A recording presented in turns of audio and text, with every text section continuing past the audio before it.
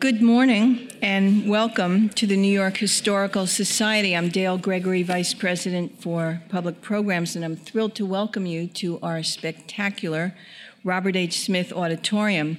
Just to let you know what exhibitions we have on view right now, we have the Hirschfeld Century, which will be closing soon. I just saw on PBS, I think it's called New York City Arts, they had a wonderful interview with Louise Hirschfeld on her late husband. If you can catch that and see the exhibition, or see the exhibition and then catch Louise, it's wonderful. And we have the Picasso Le Tricorne curtain hanging in our Dexter Hall on the second floor, and that will be up for quite a while. And Freedom's Journey 1965, also closing soon. Coming up, Silicon City Computer History Made in New York, which will be about the invention of computers with IBM, the New York story, and Superheroes in Gotham, the other wonderful exhibition, and as well as our train show, which will be opening soon. So we have great things coming up and wonderful programs and classic films to complement them. If you don't have our fall winter brochure, pick it up. It has all the information on exhibitions and programs in it. And after you pick it up, if you're not a member, I want to invite you to join the family. You'll get great benefits, great discounts on the programs. So I always like to ask, how many members do we have with us? Consider upgrading. So this morning's program, How Washington Won, is part of the Bernard and Irene Schwartz Distinguished Speaker Series, which is the heart of our public programs. And I'd like to thank Mr. Schwartz for his support, which has enabled us to invite so many prominent authors and historians, as well as film directors now, and actors, daughters of film directors, and other authors to our film series as well. We want to thank him for all his support. Let's give him a great hand. I'd also like to thank our partner in presenting today's program. We've been working with the Foreign Policy Research Institute for quite a number of years now. They bring to us wonderful speakers, as you will see this morning. And I'd like to recognize as well all the Chairman's Council members with us for all their great work and support. So let's give all of them a hand as well.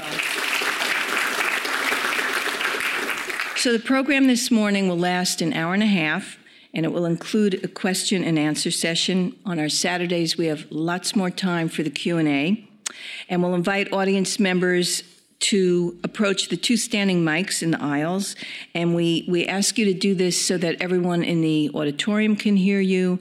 And we also record it so everyone in the greater world will hear you on the podcast. If you don't speak into the mic, your question won't be heard.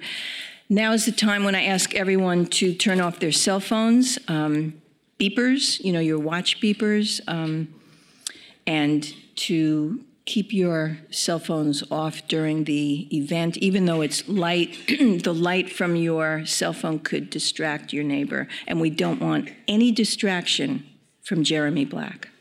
Right.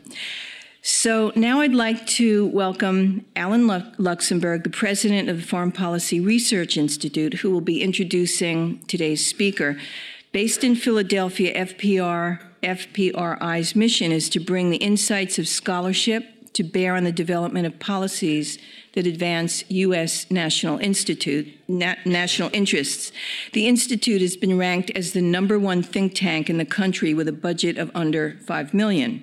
So now, please join me in welcoming Alan Luxembourg. Thank you.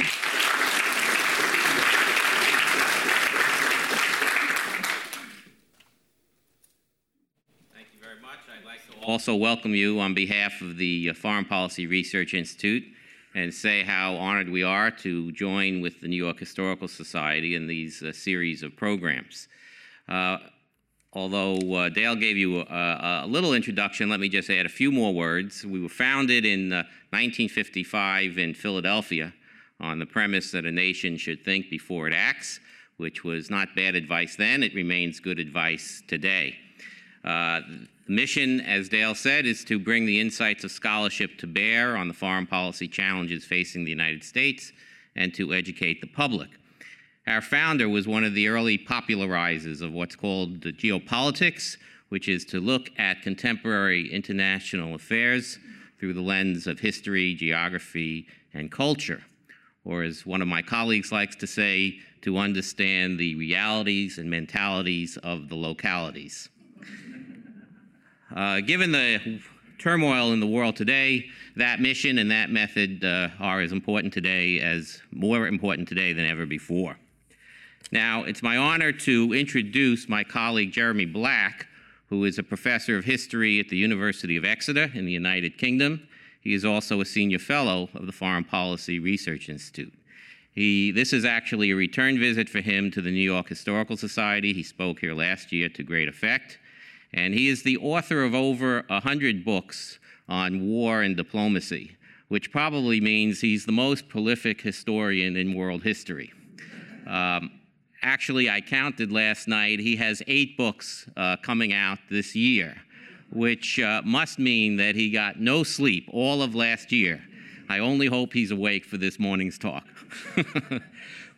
We've asked Jeremy, who is a British historian, to speak on a subject close to his heart, which is how George Washington beat the British in the American Revolutionary War. So please join me in welcoming Jeremy Black.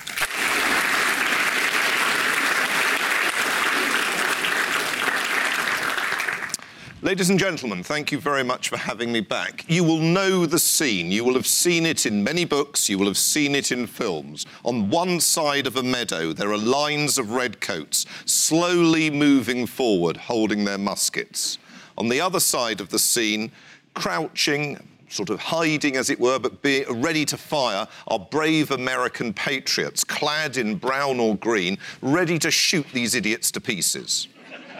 And in a way, the standard account, same account we would have, the same visual picture we would have, because we watch American films too, the standard account of the American War of Independence is an account which really doesn't give you much credit for winning, does it?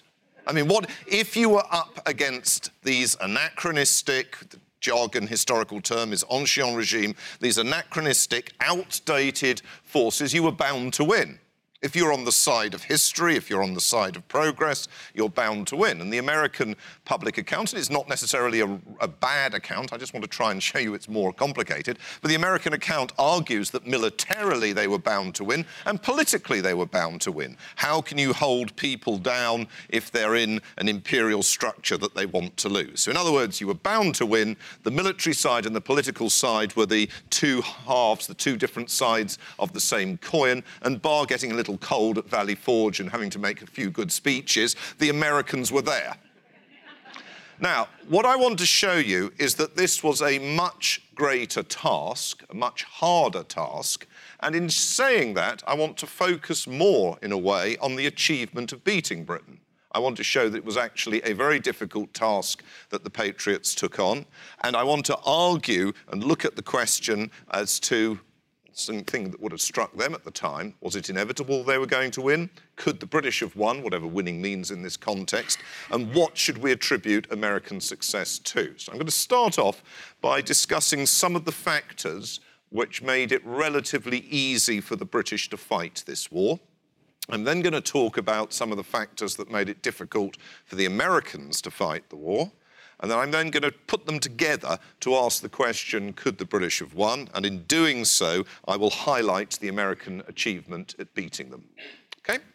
So let's start off. 1775, Britain is the strongest empire, maritime empire in the world. Her army isn't as big as China's or Russia's, but in terms of her fleet, she has the biggest fleet in the world, and she has the greatest capacity as a result for global power projection.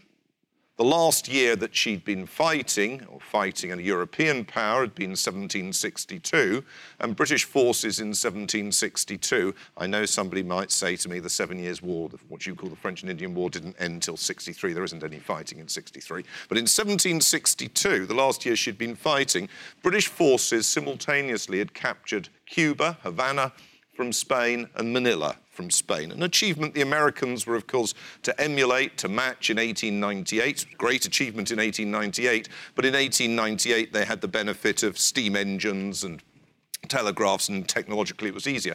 If you have the capacity to capture Manila or Havana, then quite frankly, New York or Charleston isn't really much of a challenge, because they're not as far and because environmentally they're not as hazardous. About a third of the British Army that went and captured Havana died of yellow fever. That was not the kind of problem that the British had to encounter if they were campaigning here or around Philadelphia. So Britain has this great global power capacity. Second, the British system is the most effective mercantile system in the world, generating vast profits for the British economy. The British are beginning what subsequently people were to call the Industrial Revolution.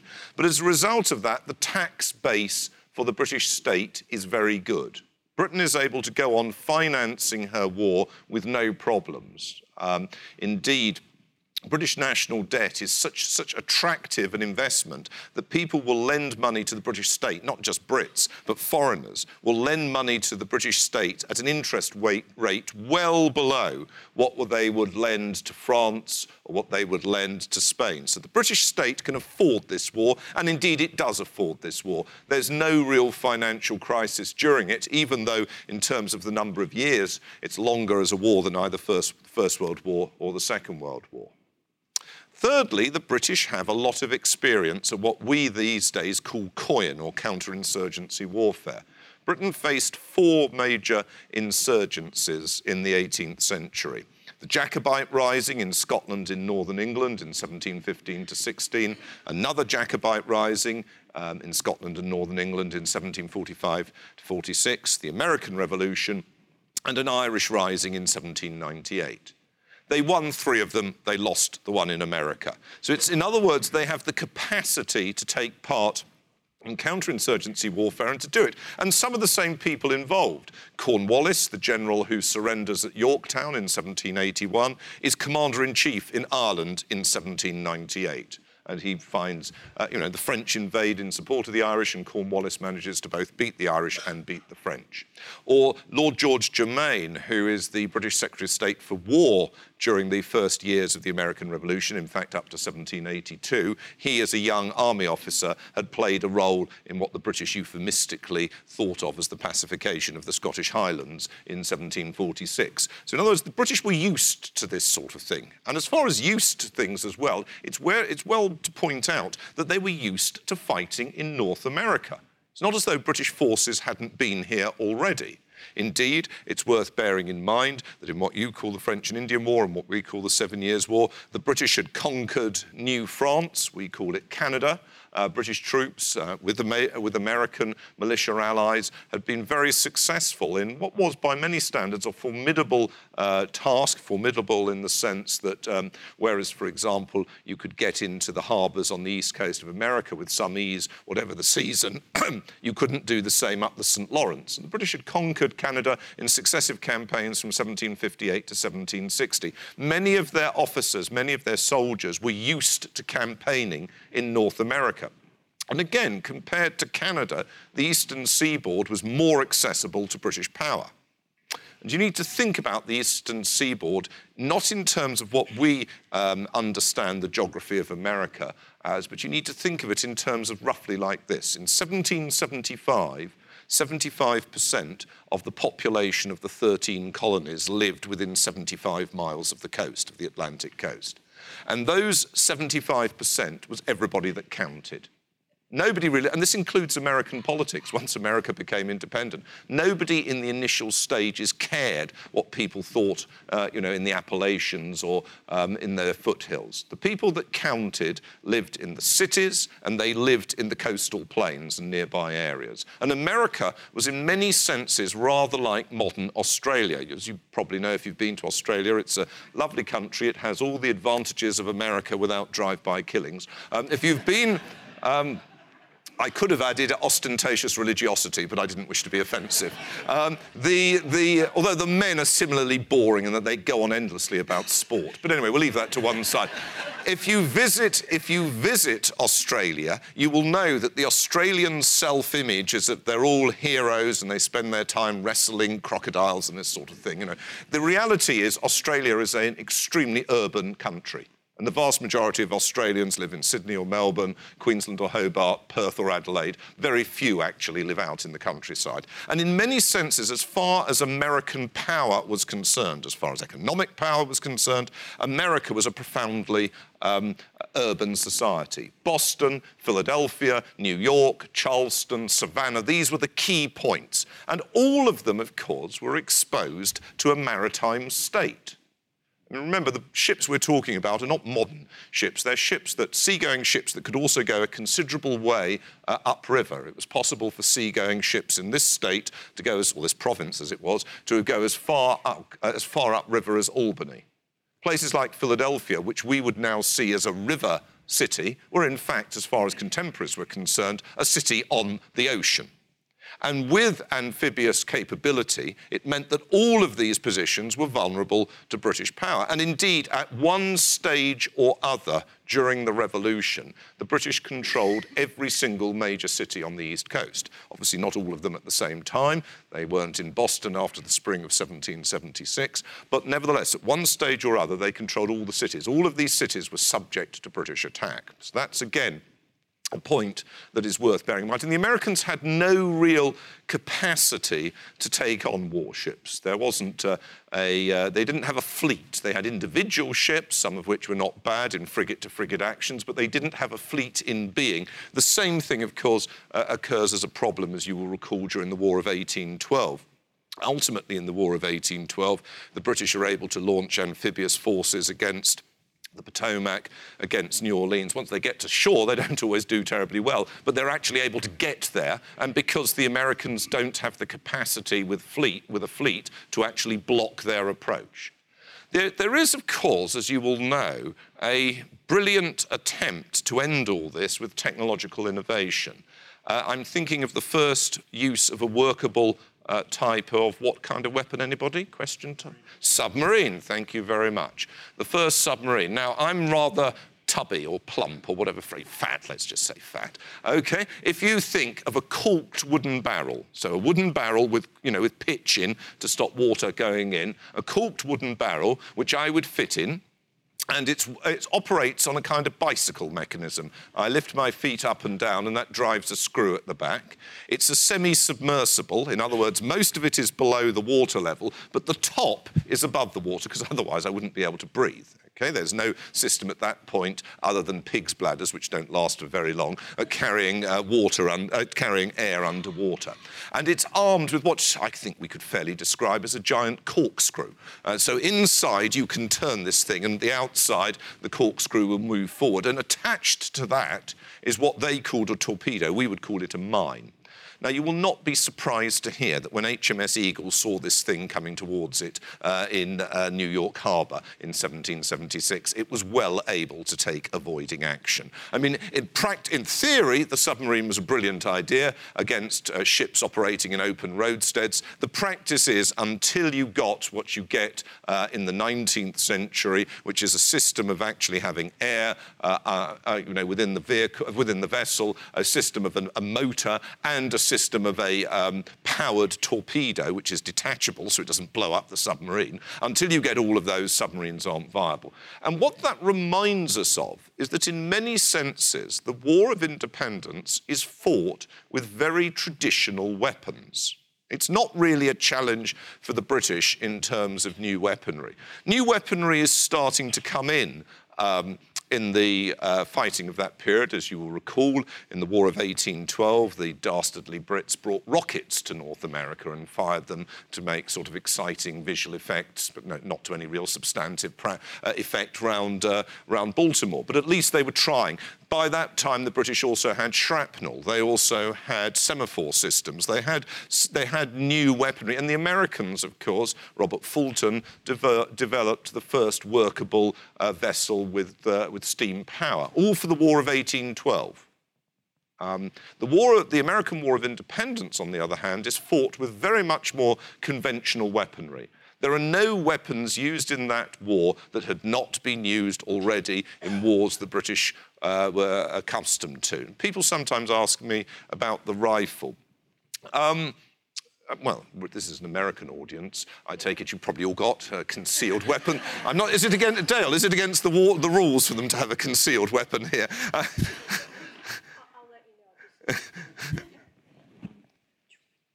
I've tried to walk this way because of the mic. Sorry. Okay. Sorry about that. You probably know more about weapons than I do, but the point is this: that a rifle, which essentially means a grooved barrel on the inside, a rifle will fire a shot further because it is aerodynamically more efficient and because it doesn't lose so much of the power with the windage, the gap between the projectile and the barrel. A rifle will actually kill people at a greater range than a musket, and rifles were very useful to the Americans at Saratoga.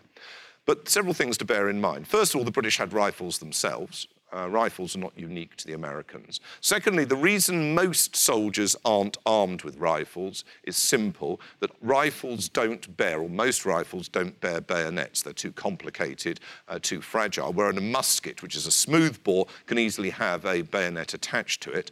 And at the kind of range most people are fighting at, which is roughly the length of this stage, okay? This would be a long distance, the length of this stage. And generally, the lines would be closer than that. At that range, you want to have a bayonet to feel safe with, because otherwise you can squeeze off with a rifle. Depends how good you are at it, but it's generally about 1 shot a minute. It takes longer to reload a rifle than it does a musket. A musket at the hands of a skilled firer will take 3 shots a minute. Well, if you're at that end and somebody's at this end and they're running towards you, shooting 1 shot off isn't very good. You need to have a better gun. You need to have a gun with a bayonet. So the rifle itself is not that fundamental a difference. So the British and the Americans are armed with fundamentally the same weapon. Most American soldiers are armed with muskets, not rifles. Most British soldiers are armed with muskets, not rifles. Each side have riflemen. But the British are not having to face anything particularly different. The major contrast between a battlefield in the American War of Independence and a battlefield in Europe during the combats of the period is in Europe you have more cavalry. There's very little cavalry used in the American War of Independence. In the South, battles like King's Mountain, Americans often rode to the battle, but they tended to dismount and fight on foot. The British didn't really bring any significant numbers of cavalry for obvious reasons. The kind of horse transports they use in that period are vulnerable to Atlantic storms, and of course the horses risk breaking their legs, and that's it. So for both sides, there are 1 or 2 exceptions which we can go into if you're interested, but they're fundamentally infantry battles. You fire as a result in a slightly more open order. You're not quite as close packed together because you don't have to fear being charged down by horses. And the usual way, if you're fearing being charged down, is to pack yourself together. Other than that, pretty much the same as what all of these people are used to. What other advantages did Britain have? Well, it's politically stable in this period. The government has won the 1774 general election. The next general election under the Septennial Act, you have general elections due every 4 years. We now have them due every 5 years. In the 18th century, by law, you had a general election at least every 7 years. You could always have it on a shorter period, or when the king dies and a new government had to be formed. The government isn't due one to 1781. It holds it, in fact, in 1780, which is perfectly legal, and it wins. So yes, there are many people in Britain who think they shouldn't be fighting the Americans, but the practicality is they are not able to have enough traction in the political system. About 1/6 of the population, male population, signs petitions against war with the Americans. But, you know, 1/6 is just that, 1/6. And so the government, having won the 74 election, wins the 1780 election, and it remains in control of Parliament till after Yorktown. And after Yorktown, there's a crisis of confidence among the members of Parliament, and the government then falls, and a new government comes in, pledged to negotiate an end to the war. But prior to that, pretty much domestic support for the war. What other points about the Americas? Well, in the Americas, the British have 25 colonies. including the West Indies. We're including the colonies in Canada. So Newfoundland, Nova Scotia, Upper and Lower Canada are separate colonies. And of those 25, only 13 rebel. Well, 13's a lot, and you don't want to have any of them rebelling. But the point is that the British wouldn't really have had a chance at all if all the colonies had rebelled. There had been a lot of agitation in the West Indies, the British West Indies, at the time of the Stamp Act, which of course caused a lot of problems in America, including New York, in the mid-1760s. But during the war, the actual other colonies are actually quite peaceful. There's not really much problems for the British, and that is crucially important in strategic terms. The three major naval bases for Britain in the New World, by chance, none of them are in the 13 colonies. The most important on the continental landmass is Halifax in Nova Scotia, then there's Antigua, and then there is Kingston, Jamaica. The result is that Britain has safe naval bases to the south and to the north, same problem for the Americans, incidentally, in the War of 1812, and on top of that, safe bases from which to operate against the 13 colonies. So if you look at, for example, the spring of 1776. The spring of 1776, George Washington, who shows in this respect a really good, he's actually not a bad tactical general, in this respect pretty good. He gets his cannon onto the Dorchester Heights, that commands the Boston anchorage, and the British evacuate Boston. So the Americans don't actually need to storm the city, which they probably wouldn't have succeeded in doing, or at the best would have taken very heavy casualties to do. They hadn't succeeded when they'd attacked Quebec. But they get the British out of Boston. And of course, if the British had had to sail all the way back to Portsmouth or Plymouth, then that would have been a major task for them then to re-invade America. But all Howe needs to do, in fact, is to sail up to Halifax, to resupply, to take on new troops, and then pops up in Staten Island that summer. And of course, there's absolutely nothing the Americans can do to stop him either sailing back up to Halifax, resupplying there, or popping up at Staten Island. Because they've got these bases, because they've got the naval strength, they have the strategic initiative.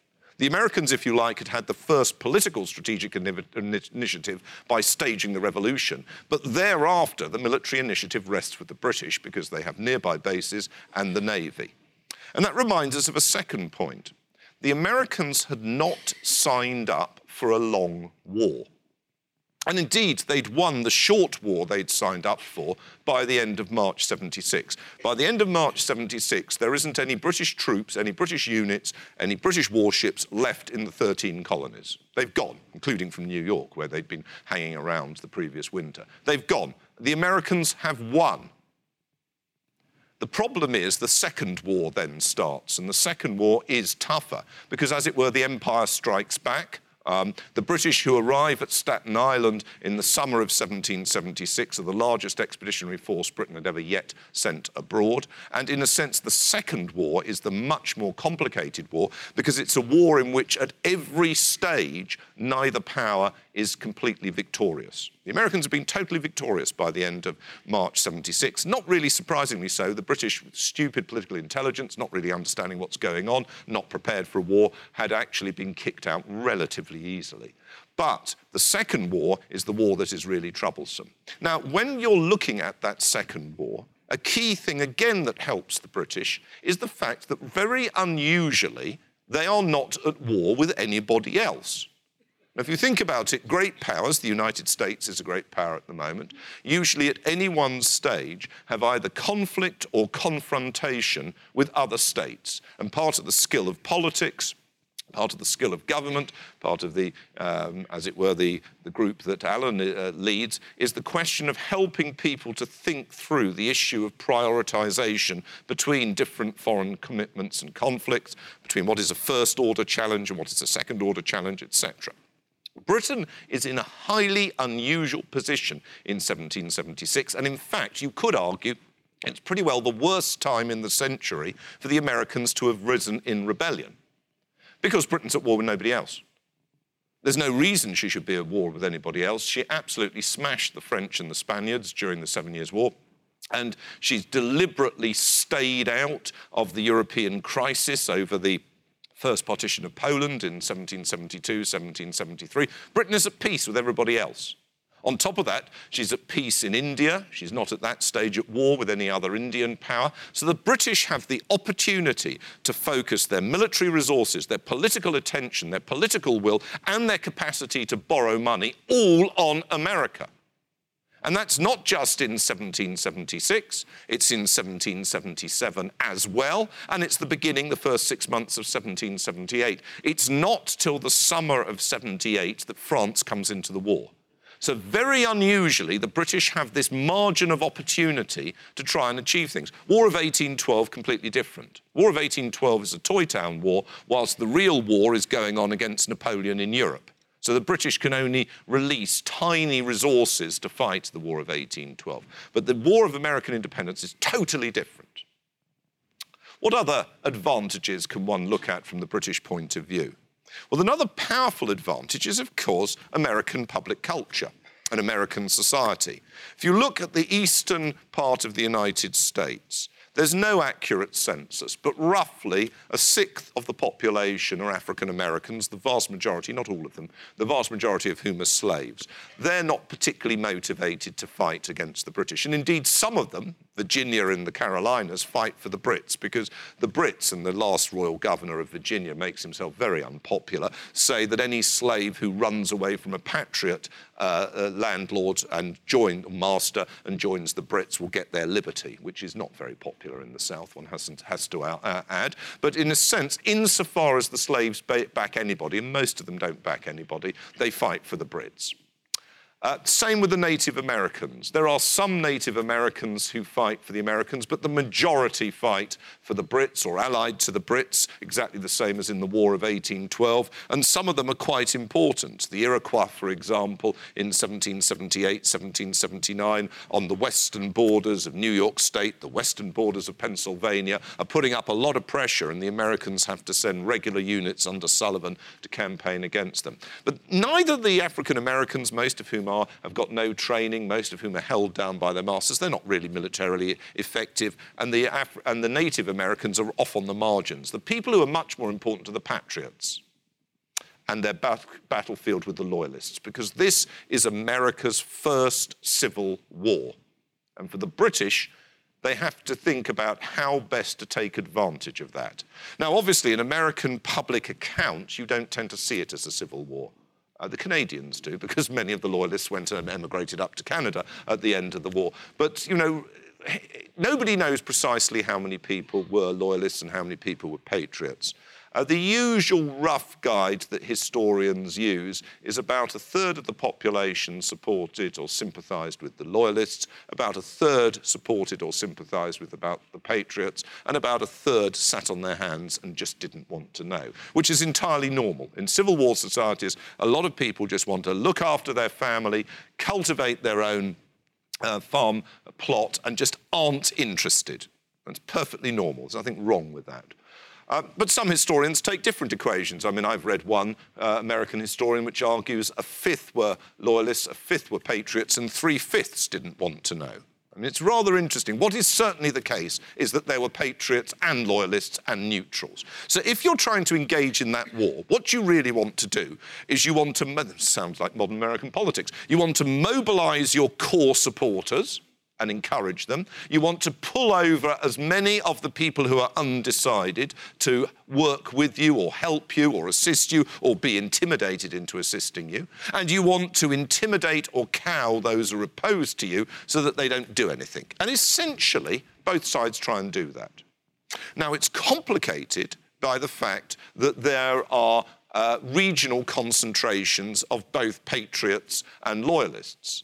The principal regional concentrations of Patriots are in Virginia and in New England, particularly, but not only, Massachusetts and Connecticut. Those are the principal Patriot areas. Very different in their social dynamics, very different in what happens subsequently, and different in the strands they lead towards. But those are the principal Patriot areas. The principal Loyalist areas, the biggest of all is much of the South. Georgia, for example, has lots of Loyalists in. Coastal coastal South Carolina, but then there are a lot of loyalists as well in the middle colonies. I hope this doesn't offend any of you to be told that there are many loyalists in New York City.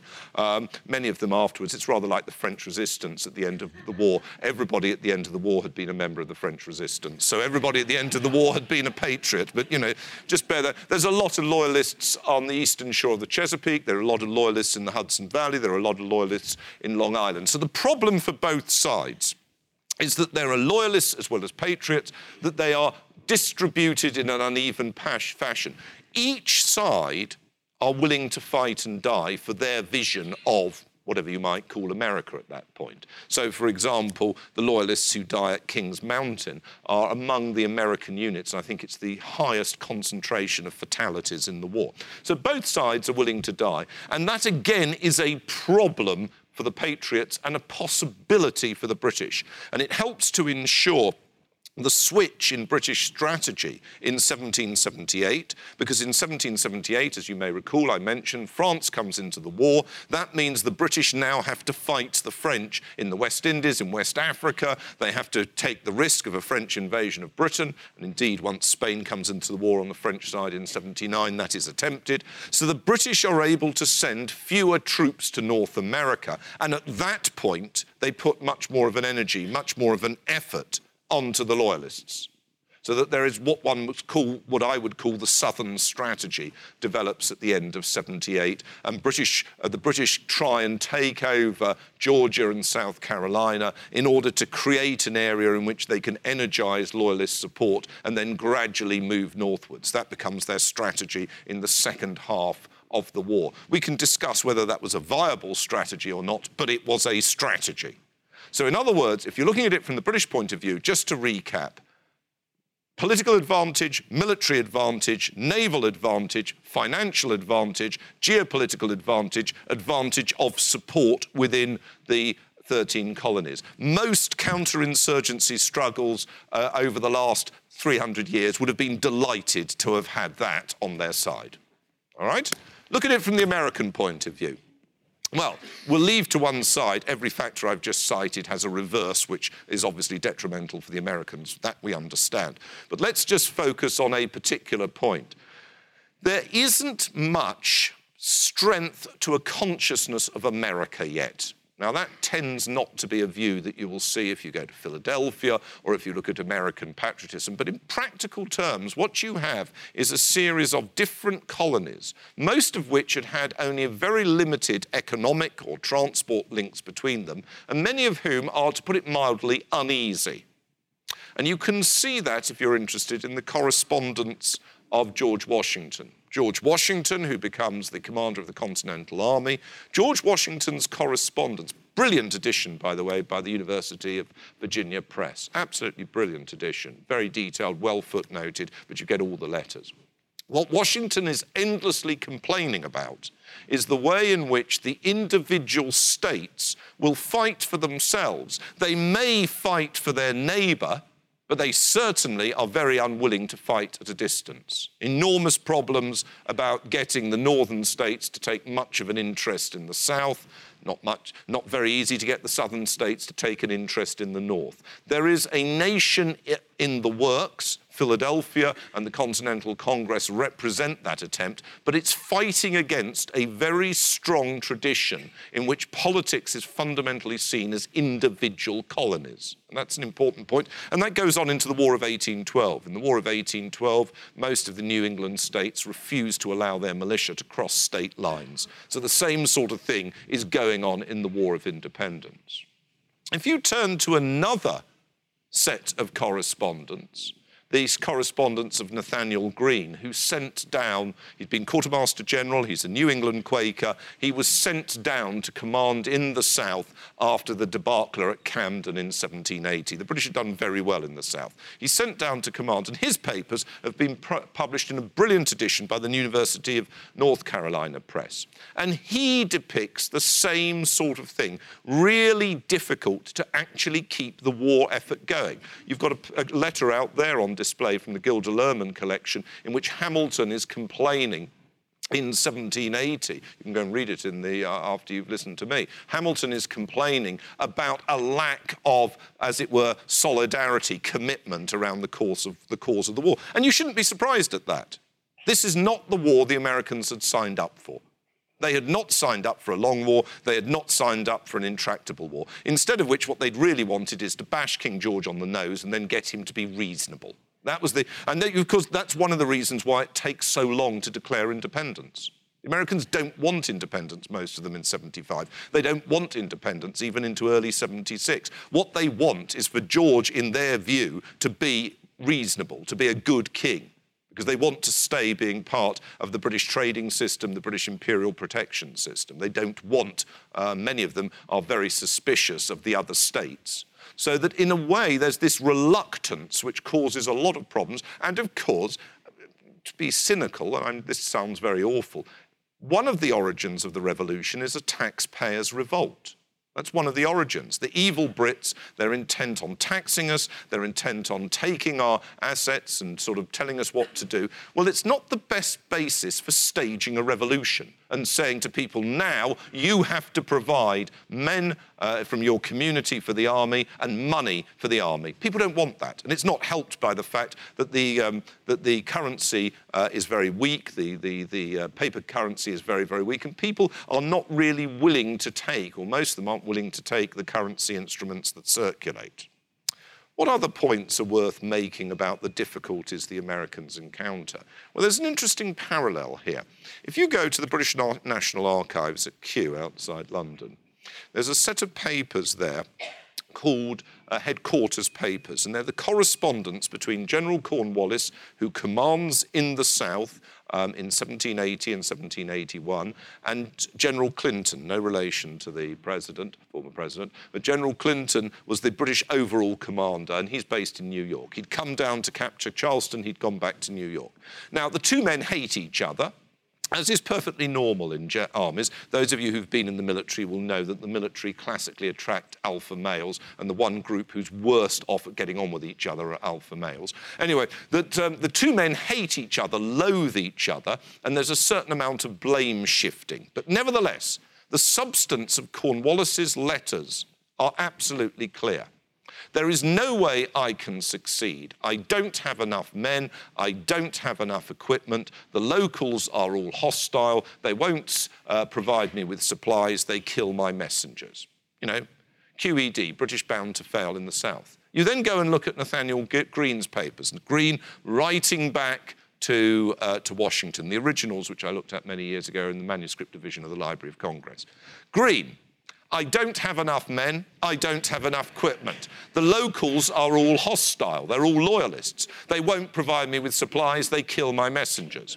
Now, in one respect, if you're a historian, you will know this is normal. You very rarely get a general writing in to say, I have everything I need, I am bound to succeed, it's going to be a walkover. That's not generally the way they do it. But nevertheless, what that captures is a very real aspect of this war, that like most wars, there is no sense of inevitability.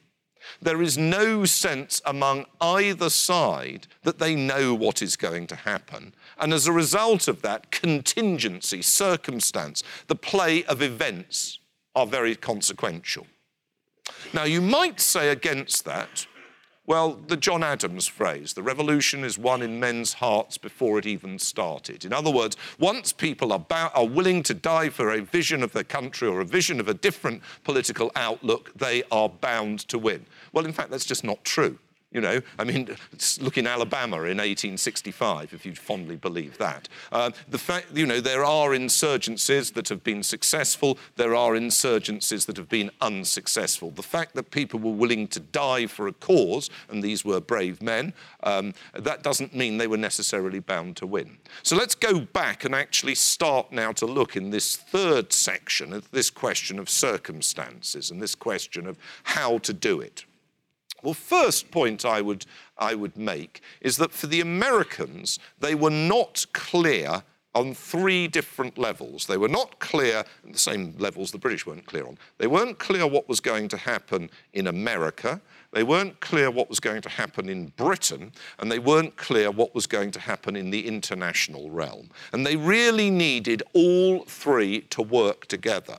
They needed to be sufficiently successful in America. No American really believed once the British had come back in full strength in 76. They didn't believe that they would be able to smash all the British forces to capture all the places, and of course they didn't. The British remain in occupation of New York City and Charleston, the two principal economic places in the colonies, until the very end of the war. The only way that you get them out is by negotiations. Indeed, as you may know, the year of the war that nobody ever writes about is 1782. Does anybody know? Question time again. You will recall I spoke on James Bond, so I will press the button and you'll get electrocuted if you get it wrong. Does anybody know what the American goal was to capture in 1782? New York. Thank you. Did they succeed? No. Absolutely. Yorktown was all very well, but in terms of substantive success, and substantive success means getting the British out of the 13 colonies, then doing well in North America isn't enough because they're not going to be able to drive the Brits out. What they also need to do is get the other two levels to work. Level number one, the battle of opinion in Britain. Level number two, the international sphere. The same for the British. If they're going to win, what they need to do is to maintain domestic political support. They need to make sure that the international, the geopolitical environment is reasonably favourable. It doesn't mean that people aren't going to quarrel with them. It's just that they've got to make sure that they're not going to absolutely smash them. And as far as North America is concerned, the British don't for a second imagine they're going to conquer all of North America. There's no way they can. Incidentally, in 1865, the North didn't conquer all of the South. There were areas of the South that never saw a Union regiment. But what they want to do is so to defeat their opponent that their opponent will decide to stop fighting. And that should remind you of the key element in war, which is the difference between output and outcome. Output is winning battles, capturing territory. The Americans victorious at Yorktown and Saratoga. The British victorious at, say, Brandywine and Long Island. People capturing at various stages, places like New York or Philadelphia, Charleston or Boston. But outcome is what really counts. Outcome is persuading the other side to stop fighting on your terms, enforcing your will on them. And it was very unclear to both sides whether they were going to be able to do it. And in many senses, circumstances start to go out of control for both sides as the war continues. On the American side, the strain of the war rises dramatically. It's a marvellous book by Harold Selensky, who's an American academic, on Connecticut. Connecticut is a state which saw very little fighting apart from a few British raids on the coast. But Connecticut is the breadbasket state of the war. It's where the Americans literally get most of the grain for their army from. And what he's showing is as the war is continuing, the state is getting more and more exhausted. Its economy is collapsing. It's finding it harder and harder to sustain the war. And if you look at the Washington correspondence, you will see that Washington's correspondence, both the letters he writes and the letters he receives, are quite candid about the financial difficulties, about the difficulties of getting people to fight. Anybody tell me which was the year in the war in which most American patriots came forward to fight? Well, it's the beginning. The beginning. That's where, by the end, very few people were keen to fight. In fact, as you may know, at the beginning of 1781, both the Pennsylvania line and the New Jersey line mutinied, which was unusual, very unusual to mutiny, because usually the soldiers just walked off home, much to Washington's irritation, because they usually took their guns with them. He wouldn't have minded. Desertion was bad enough, but what's really serious is, if you're short of guns, is desertion with the people taking their guns with them.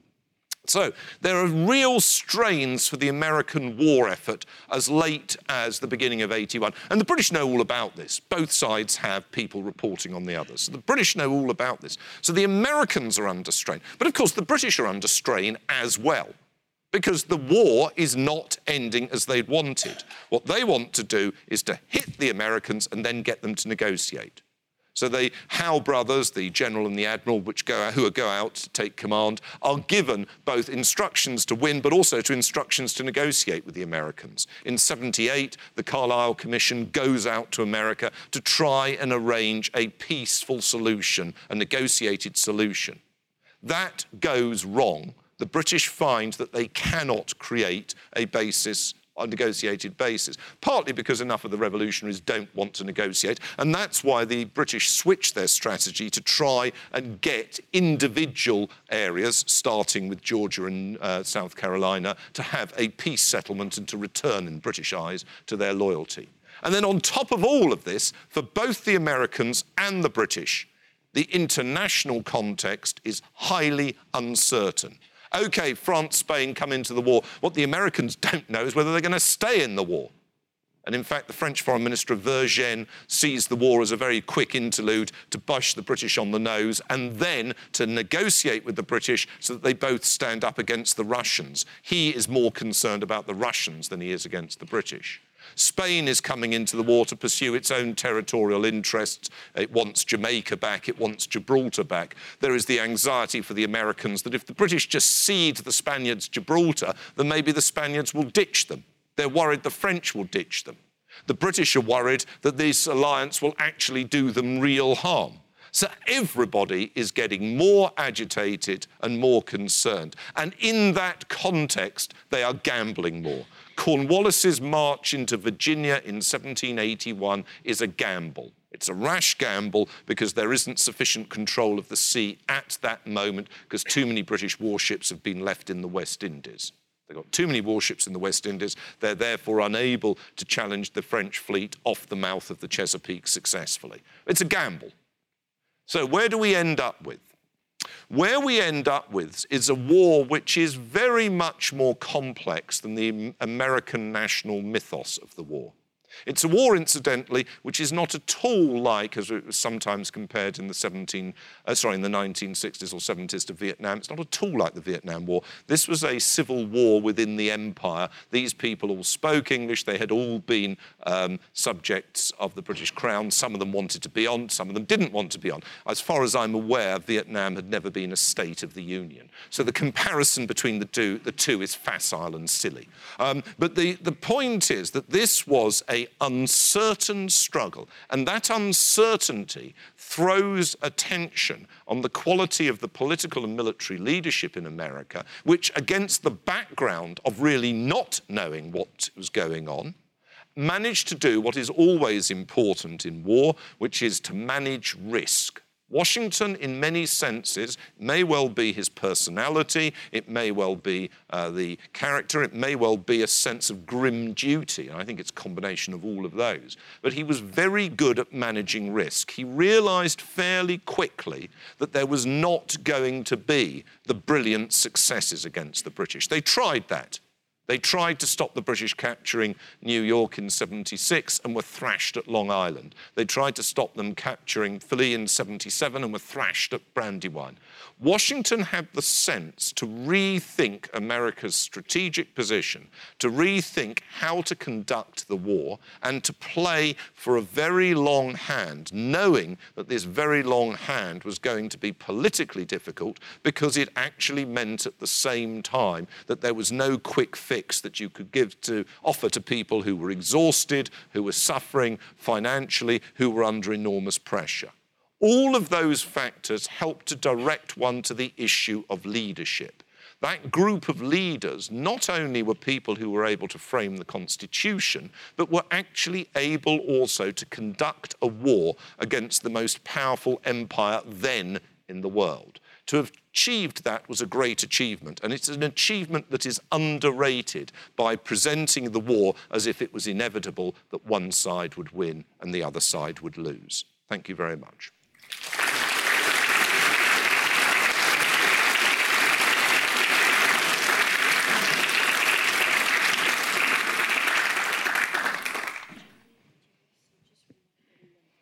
Right, I shall just remind you, I will be taking questions from the audience in a few moments. If you would like to ask a question, please approach one of the two standing mics in the aisles. Before asking your question, please tell us your name, and out of respect for the other people waiting their turn, please ask one question and make it brief. Two staff members are on hand if you need any assistance. Right, well, let's go. My name is Philip Spies. First, I want to thank you for an extremely informative lecture. And then could I ask in a couple minutes if you could expand upon your last point of illustrations of the uniqueness of their leadership that you addressed? Fine, thank you very much. Well, let's contrast it with those other insurrections that the British encountered, the Jacobite risings of 1516 and 45, 46, or the Irish Rising of 1798. In each of those cases, there were brave men, and, although women didn't fight, of course, there were also strains on the home community. There were brave men and women who wanted to support that conflict. But in each case, the leadership was weak. In the case of the Jacobites, they essentially relied on traditional monarchical practice. The leader of the Jacobites in 1715 was James III. That's what they called him, the son of James II. The leader in 1745 was his son, Bonnie Prince Charlie. Charles Edward Stuart. They were romantic figures, but they lacked the capacity to understand that in order to win, you have to be able to elicit consent, but also lead. And that balance, they tried to lead, but they didn't know how to elicit consent. So famously on December the 5th, 1745, the Scottish Highland chiefs, no longer trusting Charles Edward Stuart, and who he'd never spent much time talking to them, just said, we're marching back, we are not marching on London. There was no equivalent to that with George Washington. George Washington was both the commander of the Continental Army, but he knew how to get it to work as a cohesive group among people who were not used to taking orders from each other. Far easier to fight with a regular army in which the officer corps has been there for 20 years and have, as it were, come up that way. As far as Ireland was concerned, the United Irishmen, which is the equivalent, I suppose, of the Continental Group, again, they lacked a cohesion, and some of their leaders, Lord Edward Fitzgerald, for example, were very sort of meteoric individuals. They were very self-willed, and in a sense, to lead something like Washington, you need to have confidence in your ability, which he did have, but you need to actually persuade people as well, and that balance was very unusual. Now, I'm taking them one at a time, so yes. Thank you again, Professor, for a wonderful speech. I'm Jim Pasinich. I'm a docent here. My question deals with the financial state of Great Britain at the end of the war. I think I read that one of the pressures that were brought to bear on the British to settle the war was that they were basically financially broke by the end of the war. Something like 70% of the government expenditure in 1783 went to pay the interest on loans that they had procured to fight the war. Is that accurate? Well, they could certainly under financial strain, but they could go on fighting if they wanted. The point is that governments of that period don't pay for social welfare. So there's no equivalent of Medicaid or Medicare or for paying for transport systems or paying for education or paying for health. I mean, so if you look at present British budgets, 25% goes on the national health, 25% goes on social security. Absolutely none of that. The principal causes of British government expenditure in the 18th century was the national debt, which, as you mentioned, was substantial, and each war Britain fought, the national debt went up, and paying for the running costs of the army and the navy. Britain's able to fight that war without going off the gold standard. The next war they fight, the French Revolutionary War, which is a much more expensive war, they do have to go off the gold standard in 1797, and they do have to introduce income tax. But they're able to fight the American war without going off the gold standard or without going off income tax because, essentially, the loans that they are floating are fully subscribed. So, and because it's always the case that if you look at the country that's in the worst financial mess, it is not the country with the biggest debt. I think your debt in the world is the biggest. That's because people are willing to lend to you. The country that's in the mess is the country which nobody wants to lend to. So Britain is in a much better situation because, yes, it's got enormous debts, but people still reckon it will be able to pay them at that point. And they'd rather have their money vested in London. The particular technical thing which you might be interested in is the funded national debt in Britain, which was set up in 1694 by the Bank of England. The way it worked is there was a parliamentary guarantee of the debt, and it's secured against gold in its value. So sterling is on the gold standard. Whereas the problem with everybody else is essentially if the government chose to, it could just float new loans without adequate security. So the way that we would think inconceivable. In other words, everybody else is running quantitative easing, whereas what the British are doing is actually issuing debt that has some sort of basis in people's confidence that they'll be able to repay it. Thank you. Thank you, sir. I'm Ravi Rosden, and thanks to you, I had to renew my membership here. Congratulations. My question to you is, what were the terms of the British government to the Cornwallis for negotiations? Were it independence or less than independence or what? Thank you. That's a very interesting question again. In essence, what the government offered was what we would later call Dominion status. In other words, the same process that was introduced for Canada, Australia and New Zealand in the 19th century. For the former colonists, this was no good. They wanted, as you correctly say, independence. The British government didn't want them to have independence because it was worried that if they became independent, that they would ally with Britain's opponents, particularly France, and that they wouldn't have any ability to know that they wouldn't do that. But what the British state was willing to do by 78, and they'd even got toward most of it there by 76, is to say self-government under the Crown. That was what they were offering, so that they would have been able to run their own finances and everything apart from their armed forces. The armed forces would have been part of an imperial system. So we'll go back to that one, yes. Thank you, Professor. A very fruitful presentation. My name is Warren, and I believe I'm questioning the morale of the average British soldier. Excuse me, because the Washington got his troops inspired in spite of the rough winters, the difficult winters and the tragic defeats. How did the British soldier react to this, being thousands of miles away, literally on their own, in a vast country where many of them did not know what was beyond it, going into the West? So what was the morale of the British soldier? That may have played a part in their losing. No, the morale was pretty good. These were all professionals, no conscription. Britain doesn't introduce conscription until 1916. So these were all professionals, and in a way that's their job, that's their life. Their life is their regiment. And the British don't face any mutinies among the troops. Desertion is extraordinarily low. These are people who just go on and do their job. And actually that raises a very interesting point, the point you're making there.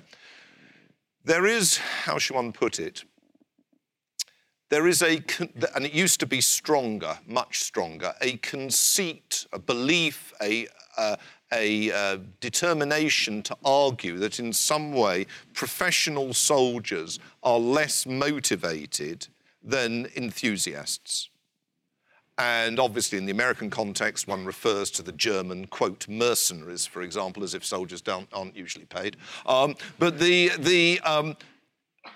we've got to be very careful about that. We've now moved back to an 18th century system. So the biggest change in many respects in the military, in the United States, in Britain, and in most countries, is that we no longer have conscription systems, it's no longer the citizen under arms, it's no longer an aspect of citizenship. We expect and want professionalism. And let me tell you, generals do not want conscription. They don't want the average unfit, poorly motivated person messing up their equipment. Okay? So our present system is to understand the values of professionalism, and we have to be very careful when we're looking to the past. Many of the best American soldiers in the War of Independence were people who were good precisely because they'd already had military service. In other words, the idea that the amateur just comes forward and can defy the state, as if sort of the Montana militiamen could take on the United States Army today. You've got to be very careful about that. Professionals have the great skill of maintaining unit cohesion when they're under fire, of taking casualties and keeping going. Amateurs classically are all very enthusiastic until the guts of the man next to them is blown across their face. Then they often change their mind. Yes, sir. Good morning. I was curious, what was the role that Benjamin Franklin played in the war, and was it something of very great importance? Yes, that's very interesting. I've been asked about the role of Franklin. Franklin is very significant for the negotiation of the relationship between France and the United States. I mean, in many senses, Franklin helps to make what appears initially to be a rather undesirable cause. You know, the French, after all, have colonies of their own. Should people be encouraging rebellions in colonies? There had been a rebellion in Louisiana in 1766 when it had been transferred, after it had been transferred from Spain to France, and the French government knew, and obviously suppressed it and hung the ringleaders, but they were not necessarily going to back rebels. And Franklin is very important in arguing to the French that A, this is a viable state, B, that it's a state that can be relied upon, that if the French go to war with Britain, that, you know, the North America won't just collapse, and that it will be a, as it were, partner for France thereafter. The last one, of course, was not true. And there's a book by an American scholar, Peter Hill, on French views of the early Republic, 1783 to 93. And it's full of French commentators complaining that, you know, they'd fought for the Americans and look how the Americans had treated them. Now, that kind of attitude is always commonplace between allies. But I think it's reasonable to say that without Franklin, it would have been a harder job, because France in 1778 was also allied to Austria, and Austria and Prussia went to war that year, the War of the Bavarian Succession. And there were many French policymakers who didn't want to get involved in North America, and they wanted to fight a war against the Prussians. So, you know, Franklin is really quite important in how he does it. It gives a steer to French politics. Yes, sir. My name is John Kelly. There's an American TV show called Turn, which is based on a book called Washington Spies. Just two questions related to that. One, I was curious if you knew it and how historically accurate the book or show are. And then secondly, what's the importance of intelligence, the intelligence battle between the two and the outcome of the war? Thank you. I'm afraid I don't know the book or the programme, so I can't comment on it. As far as intelligence is concerned, there isn't an adequate study on either the British or the Patriot intelligence systems, or for that matter, the French intelligence systems. It's probable that they were highly important, and of course each side had a much greater capacity to penetrate the other because of the, as it were, the role of loyalists and patriots and the way in which you can move between or pretend that you're betraying somebody. There were obviously spies we know about. But as yet, nobody has written what I would regard from the scholarly point of view as an adequate book on military intelligence during that war. It's an opportunity for somebody. Hello, I've really enjoyed your lecture. Patty Sayer, and I'm wondering, why did the British not fight us at Dorchester Heights? Why did they give us a pass? Yes, that's an interesting thing. I think there's no document which says why, all right? So let's be first of all clear about this, that the documentary base is often one has to extrapolate. I think by that stage, they knew that Massachusetts, with the forces they had available, was not really doable. And they'd already started to think that the better place to project their powers into the middle colonies, and they were already thinking very hard about New York. And I think that's quite significant, that the other place in 76 they make an effort at is Charleston. Their first effort against Charleston is an amphibious operation in 76. And they can't do everything. And I think they've decided to switch towards what they see as more viable propositions. Well, as you may know, they get the Charleston one wrong in 76. They engage one of the forts on the islands. Often it just doesn't work out. But they do succeed in New York. So in a sense, the risk was a adequate one. Whether it would have been worth hanging on to Boston, probably not, because the opportunity from Boston to, as it were, to direct opinion, to influence opinion into the hinterland is very limited. limited, given that Massachusetts was one of the central points. Hi there. Thank you for the presentation. So we heard a lot of information about how difficult it was for the Americans and how really it should have seemed as if the British won, if you look at paper.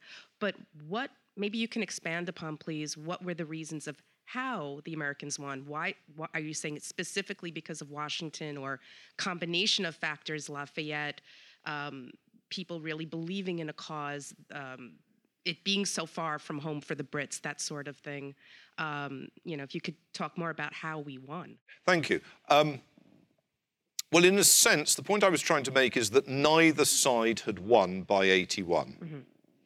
And that as late as that, it was very uncertain for both sides. The Americans had stopped the British winning. No two ways. It was probably too big a task in the sense of trying to reimpose authority everywhere. And what in particular had happened is the British had found it that their southern strategy was succeeding up to a point, but that controlling the low country just didn't bring enough control over the hinterland. And there was a question ultimately, since what the British wanted was a closure in which they didn't have a large occupation force, they needed something other. They needed some political solution. And there's no sign on the American part of any willingness to negotiate in 81. So the Americans have stopped the British winning, and the British have stopped the Americans winning.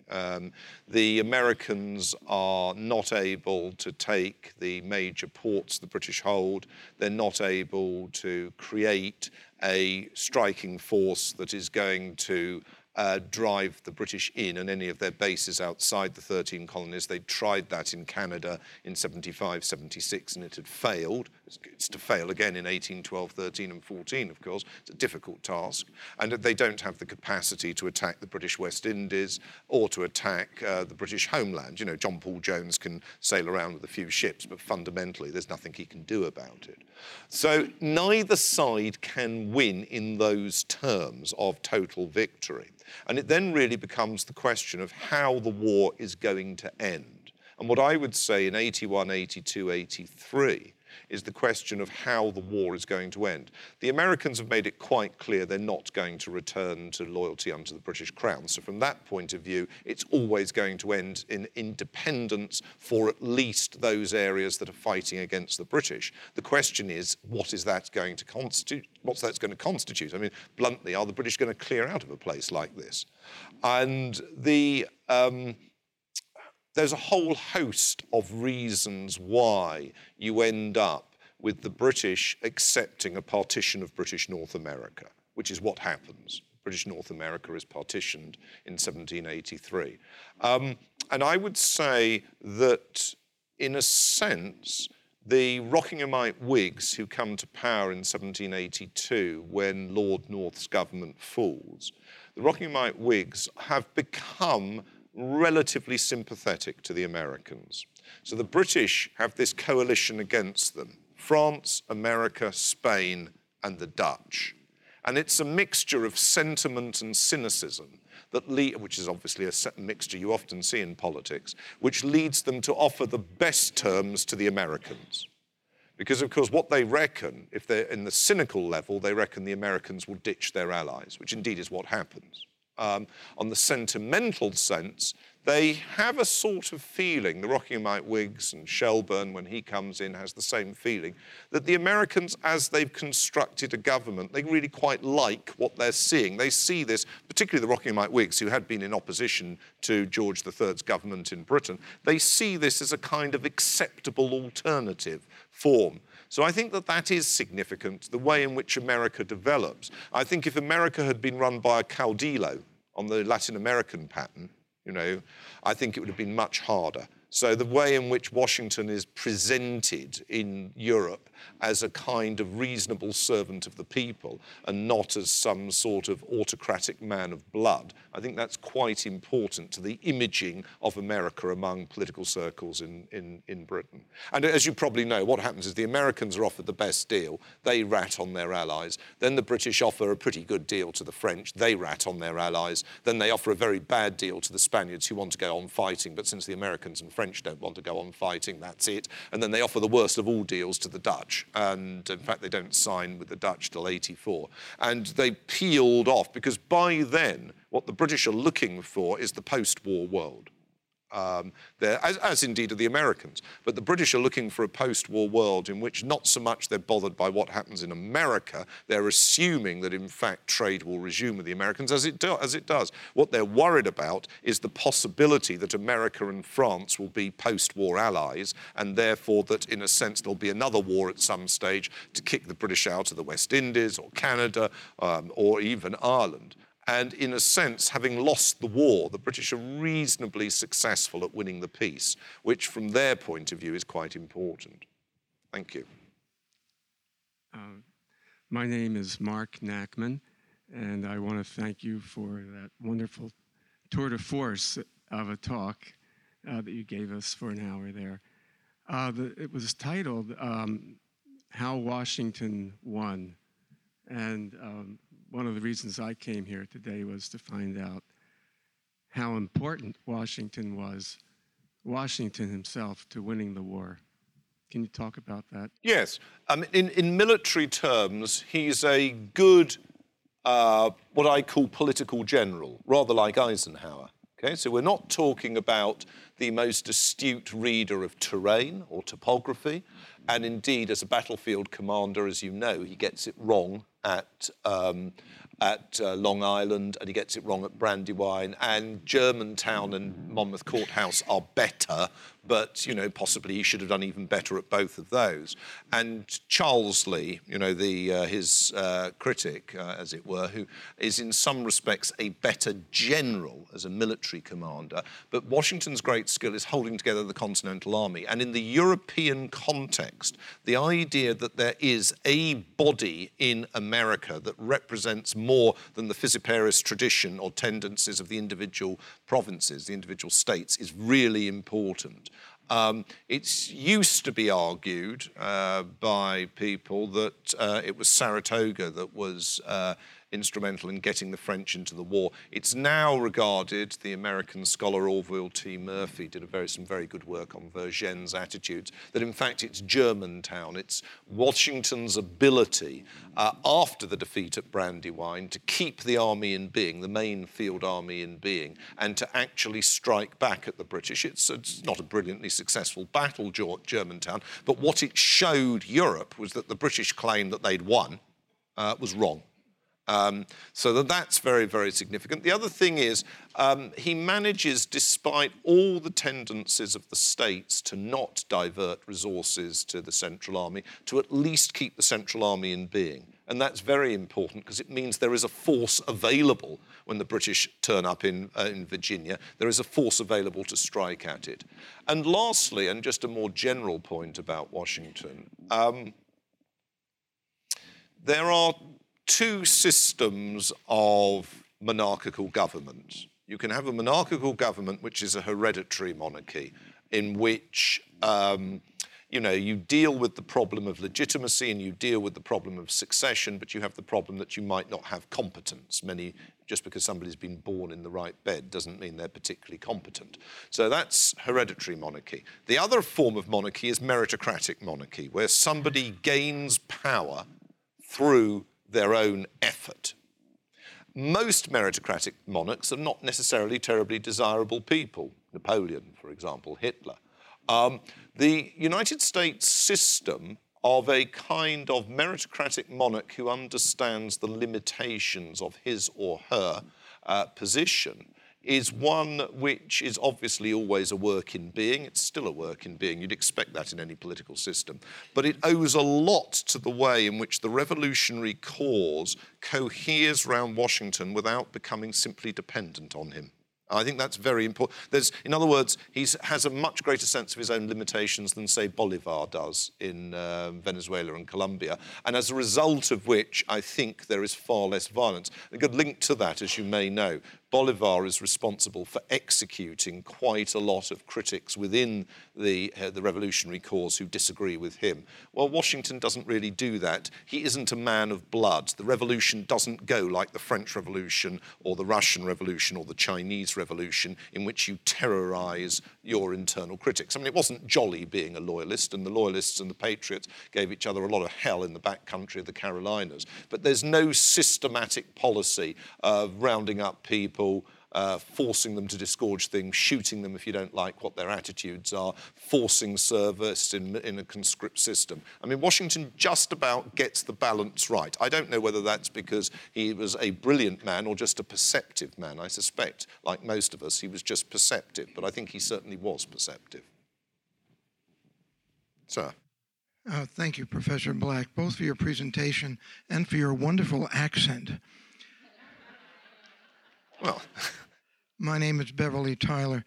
On a local level on Long Island, by 1780, the British have basically so angered the population that the majority had switched from being loyalists to being patriots, because they even said in a number of pieces of correspondence that they really didn't like Americans, and it didn't matter which side they were on, they just didn't like Americans. And I was wondering how much effect that had in other places aside from Long Island, as far as the attitude and idea of whether the British could actually win. Yes, that's interesting. I mean, there's a lot of tension within the British Army as to how to treat the Americans. You get some officers calling for what they called as a hard war or a hard policy, arguing that really people needed to be bullied, forced into loyalty. Remember, legally, these people were traitors. Legally, they could have hung the lot of them. The attitude of the British senior commanders and the British government was that this was not to happen.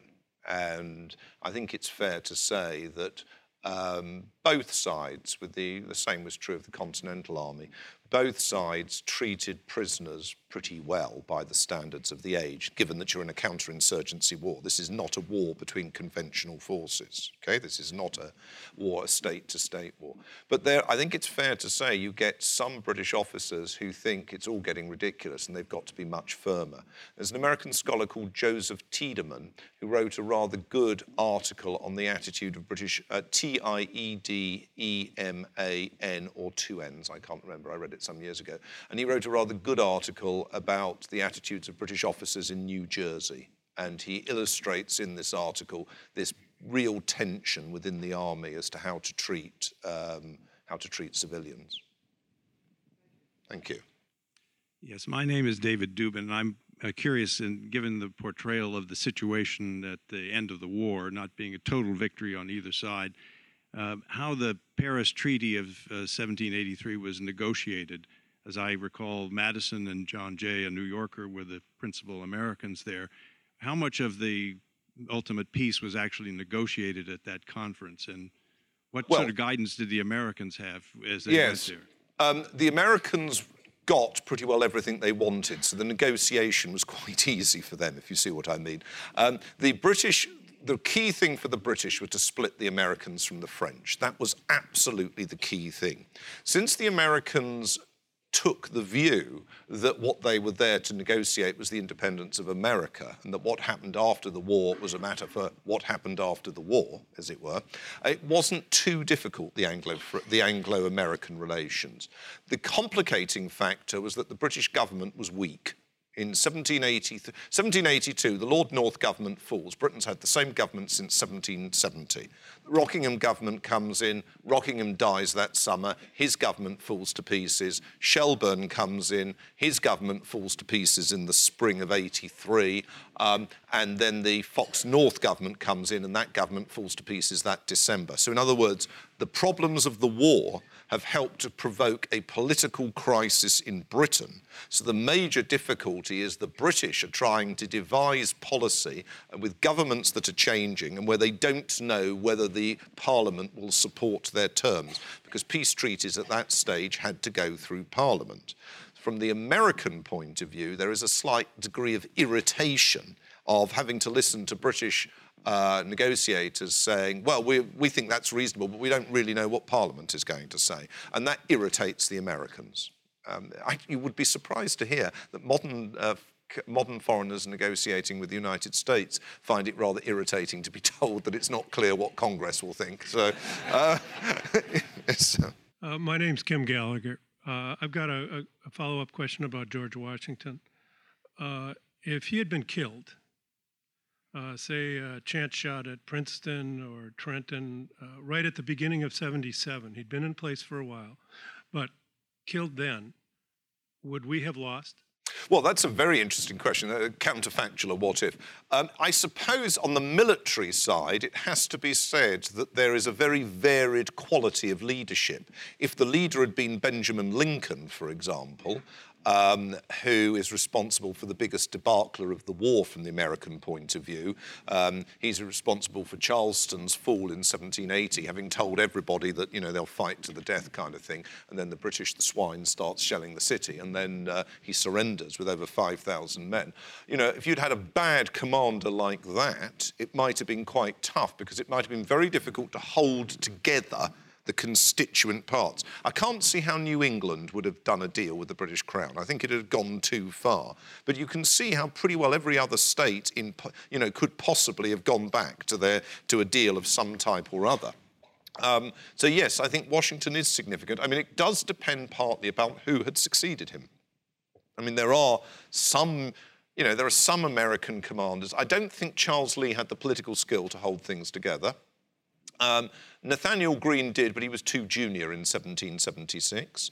The senior people, I mean, Horatio Gates is pretty useless, Benjamin Lincoln is pretty useless. So, but you know, the same thing is true on the British Army. The British Army is not exactly flush with talent during that war. So, I think one always has to remember the balance element. You know, you can always on one side point to the terrible disadvantages one's suffering from, until one then looks to the other side and see they have similar or different problems. And all I was trying to say was not that it was simply chance that America wins its independence, but that it was actually something that had to be fought for with considerable difficulty in very harsh circumstances where it was very unclear to contemporaries what was going to happen. That's about as far as I think we can take it. To then say, on such and such a moment, if such and such a thing had happened, there would have been inevitable consequences from it, is, I think, further than I'd be happy to push it. I've published a book on counterfactualism, which, you can read in the library. I'm not saying you should buy it. But, I mean, it's Indiana published it this summer, and it's called Other Paths. And what I'm trying to do in that is really direct people's attention to how far you can take counterfactual thought experiments, which we all do in life. What happens if I'd met her at a party, 30 years ago? So it's a perfectly reasonable counterfactual, So you've got that perspective, but you've also got to be wary of assuming that you'd have had inevitable consequences stemming from a change, And the other thing you've got to be very, very, very careful is thinking about counterfactuals that wouldn't have occurred to contemporaries. So the enormous, the tsunami in the Western Approaches on the night of the 5th to the 6th of June 1944, which went down the Channel destroying the Anglo-American invasion fleet. Well, it's possible. There's no inherent reason to believe that a tsunami or an enormous meteorite landing in the Western Approaches is inconceivable. But since nobody thought about it and it wasn't part of the planning, it's really not terribly helpful. But no, a reasonable point, what would have happened if Washington had died. Yes, madam. Good morning. My name's Colleen Roach. You listed several reasons today why America was incredibly unlikely to have won this war of independence. And I wondered if you would tell us, in your personal opinion, which battle was the most improbable American victory? There are certain battles that loom large in the American mythology, such as the victory at Trenton, for example. Is there one that you find the most improbable?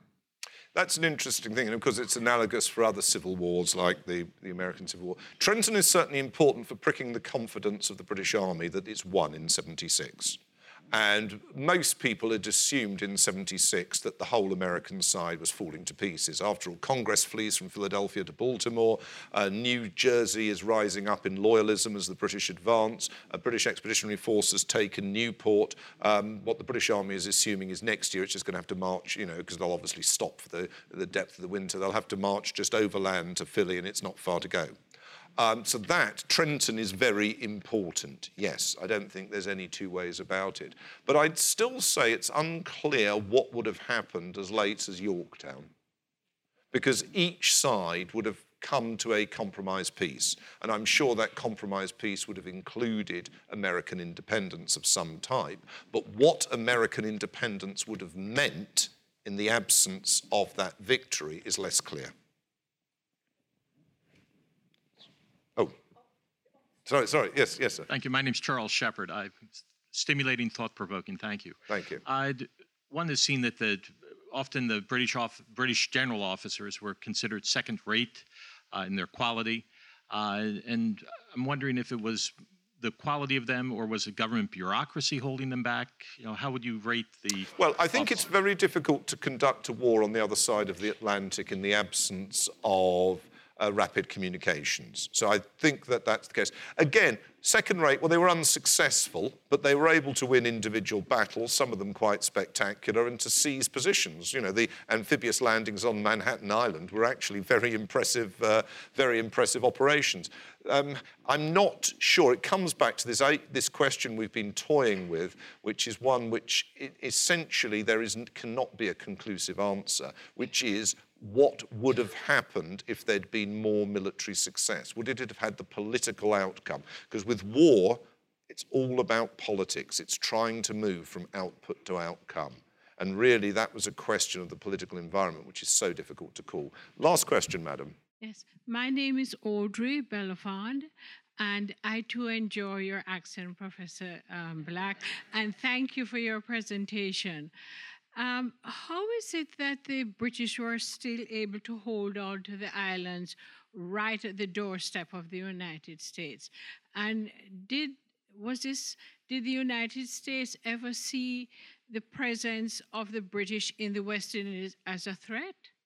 Yes, that's, again, a very interesting... there was some campaigning in the Bahamas in 1783, but essentially the United States didn't really have a major fleet, a really ocean-going fleet, capable of engaging with what was a great naval power until, I suppose, the Union and Britain nearly came to blows over the Trent Affair in 1861-62. At that stage, the Americans didn't think they would beat the British at sea. I think you've really got to wait till Teddy Roosevelt's Great White Fleet in the 1900s. And prior to that, America was fine to attack secondary naval powers. Spain in 1898 is the obvious example, and they didn't really have to worry about the Mexican Navy during the Mexican-American War. But the Americans didn't like the British in the West Indies, and they liked them even less when the British abolished the slave trade. And then they liked them even less when they abolished slavery. And southern filibusters, as you may know, wanted to expand the power of the United States into the Caribbean. Their particular objective was Cuba, because they believed, in the 1850s they believed that it would be possible to sustain Cuba as a slave society, and that would strengthen the cause of slavery within the Union. But the British were not going to let them attack Cuba. They just simply weren't going to let them do it. And I think it's fair to say America was quite divided. In New York, for example, a lot of opposition to Southern filibustering. So, yes, the Americans were interested in it, some of them were, but it was very, very confused by the issue of slavery and by the fact that they really didn't want to fight Britain unless it was to conquer Canada. That was the issue that was really important. And they blamed the Brits for stirring up the Native Americans. Of course, the Brits didn't see it like that, but again, you wouldn't be surprised to hear there were two different ways of looking at things. But thank you for your question.